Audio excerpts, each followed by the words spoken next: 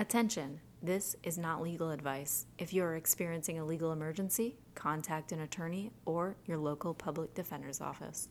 The views expressed by our guests do not necessarily reflect the views of Gin and Justice.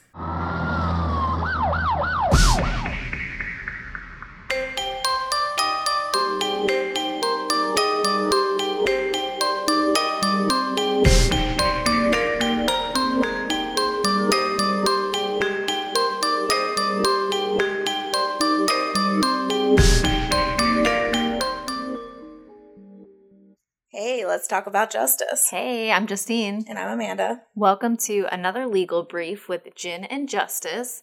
Today we will not be talking about any legal concepts per se. However, we are going to take today to highlight the fact that April is Second Chance Month.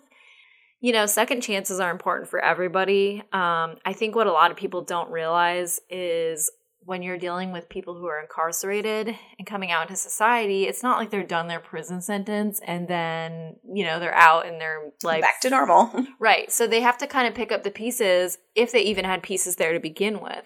So people who are coming out of prison face problems such as finding a job. They're not going to have income sitting there. So therefore they can't find housing. They can't get insurance. They can't get a car. They're often barred from loans and any type of credit cards.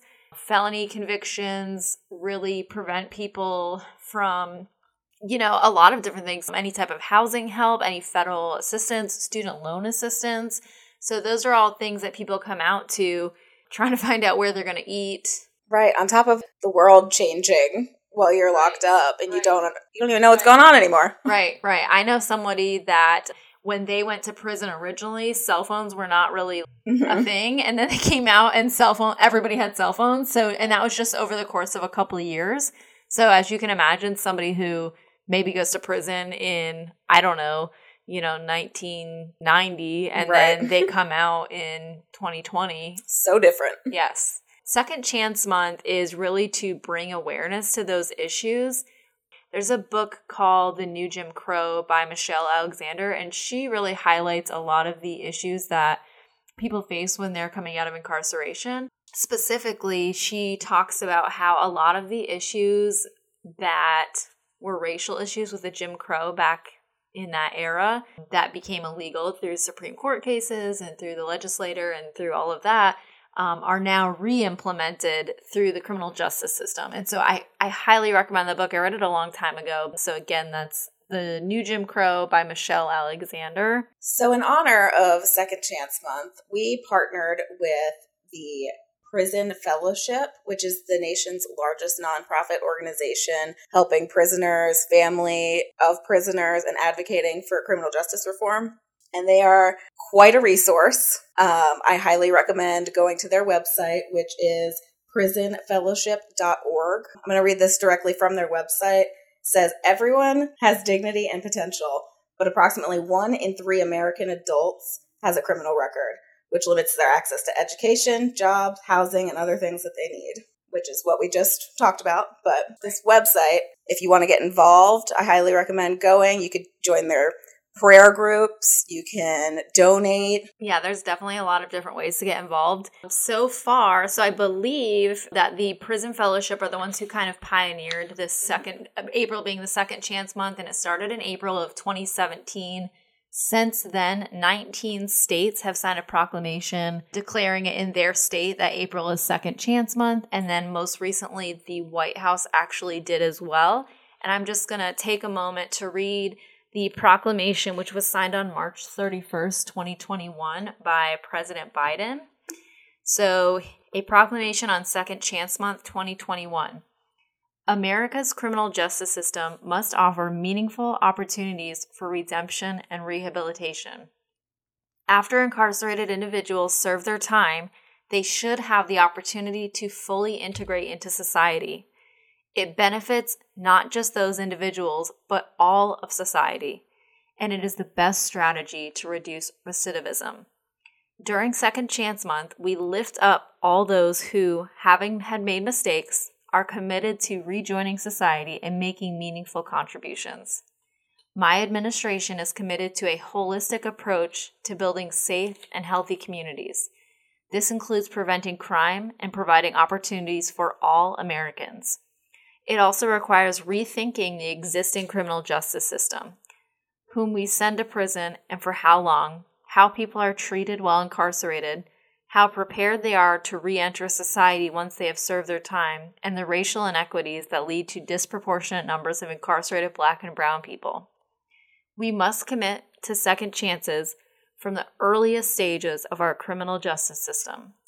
Supporting second chances means, for example, diverting individuals who have used illegal drugs to drug court programs and treatment instead of prison. It requires eliminating exceedingly long sentences and mandatory minimums that keep people incarcerated for longer than they should be. It means providing quality job training and educational opportunities during incarceration to prepare individuals for the 21st century economy. And it means reinvesting the savings from reduced incarceration into re-entry programs and social services that prevent recidivism and leave us all better off. More than 600,000 individuals return to their communities from state and federal prisons every year. Transitioning back into society can be overwhelming for those who are formerly incarcerated, as well as their families and communities. Too many individuals face unfair legal and practical barriers to reentry. The reentry process is complicated in the best of times, and is even more so with the additional difficulties presented by the COVID-19 pandemic. We must remove these barriers. Every person leaving incarceration should have housing, the opportunity at a decent job, and health care. A person's conviction history should not unfairly exclude them from employment, occupational licenses, access to credit, public benefits, or the right to vote. Certain criminal records should be expunged and sealed so people can overcome their past. By focusing on prevention, re-entry, and social support rather than incarceration, we can ensure that America is a land of second chances and opportunity for all the people. Now, therefore, I, Joseph R. Biden Jr., President of the United States of America, by virtue of the authority vested in me by the Constitution, the laws of the United States, do hereby proclaim April 2021 as Second Chance Month.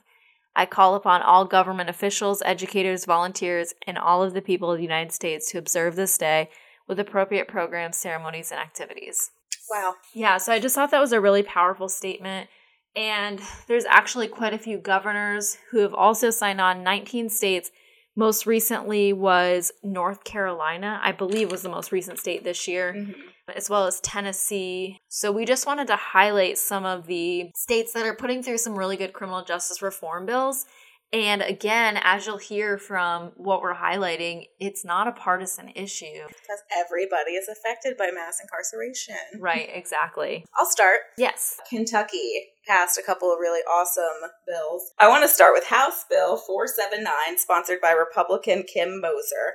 That one helps with employment difficulties by giving training certificates to people that have trained in a trade in prison, helping with getting IDs, because that's a very difficult task, even when you are not incarcerated. I think you can agree. You were at the DMV the other day. Right. It was difficult, especially now. But yeah, they help with a lot of things, getting like employability type issues. Yeah, reentry. And then the second one I really wanted to talk about was Senate Bill 84. It's Dignity Bill Part 2, which provides adequate health care and dignity to pregnant, incarcerated women. Yeah, which is something we talked about on here before. Some of the difficulties that women in prison face, especially if they're pregnant. Right. This protects them pre-birth, at birth, and postpartum. It protects them from solitary confinement, which is great because that's torture, and I can't even imagine being pregnant and being tortured. So... Right.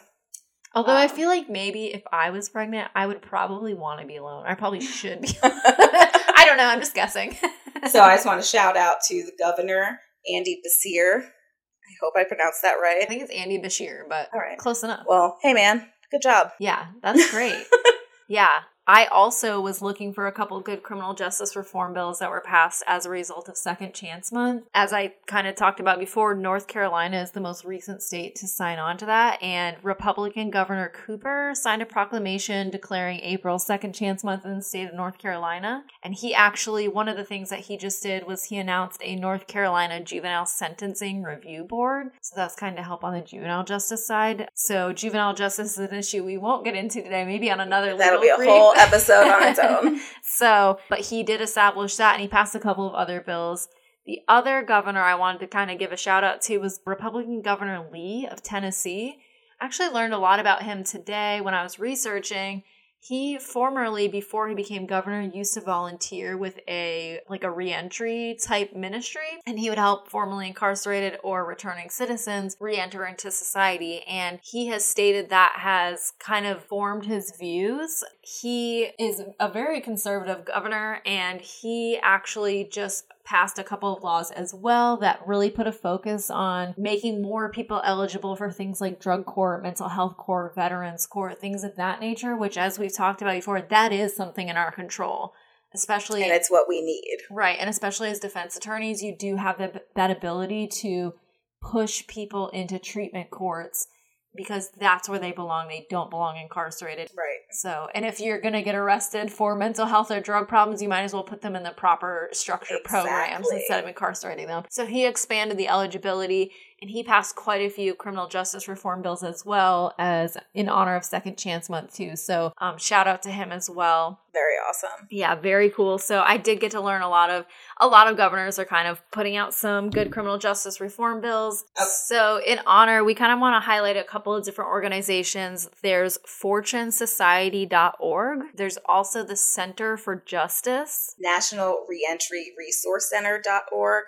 They are actually hosting a week of virtual events focusing on housing and education, behavioral health, youth, family, and that's April 26th through April 30th. nationalresourcecenter.org. Yeah, and actually a lot of these websites are hosting virtual webinars. So if you want to learn more about reentry, how you can get involved, how you can help, or maybe even just educating yourself on why people are facing these problems. Also, some of our favorite organizations we've already talked to, the ACLU obviously helps with that, Dream Court Justice. And so we will encourage you to check out those organizations as well. There's a lot of information out there this month, so there's no excuse for not educating yourselves. Right. And there's a whole month dedicated to it.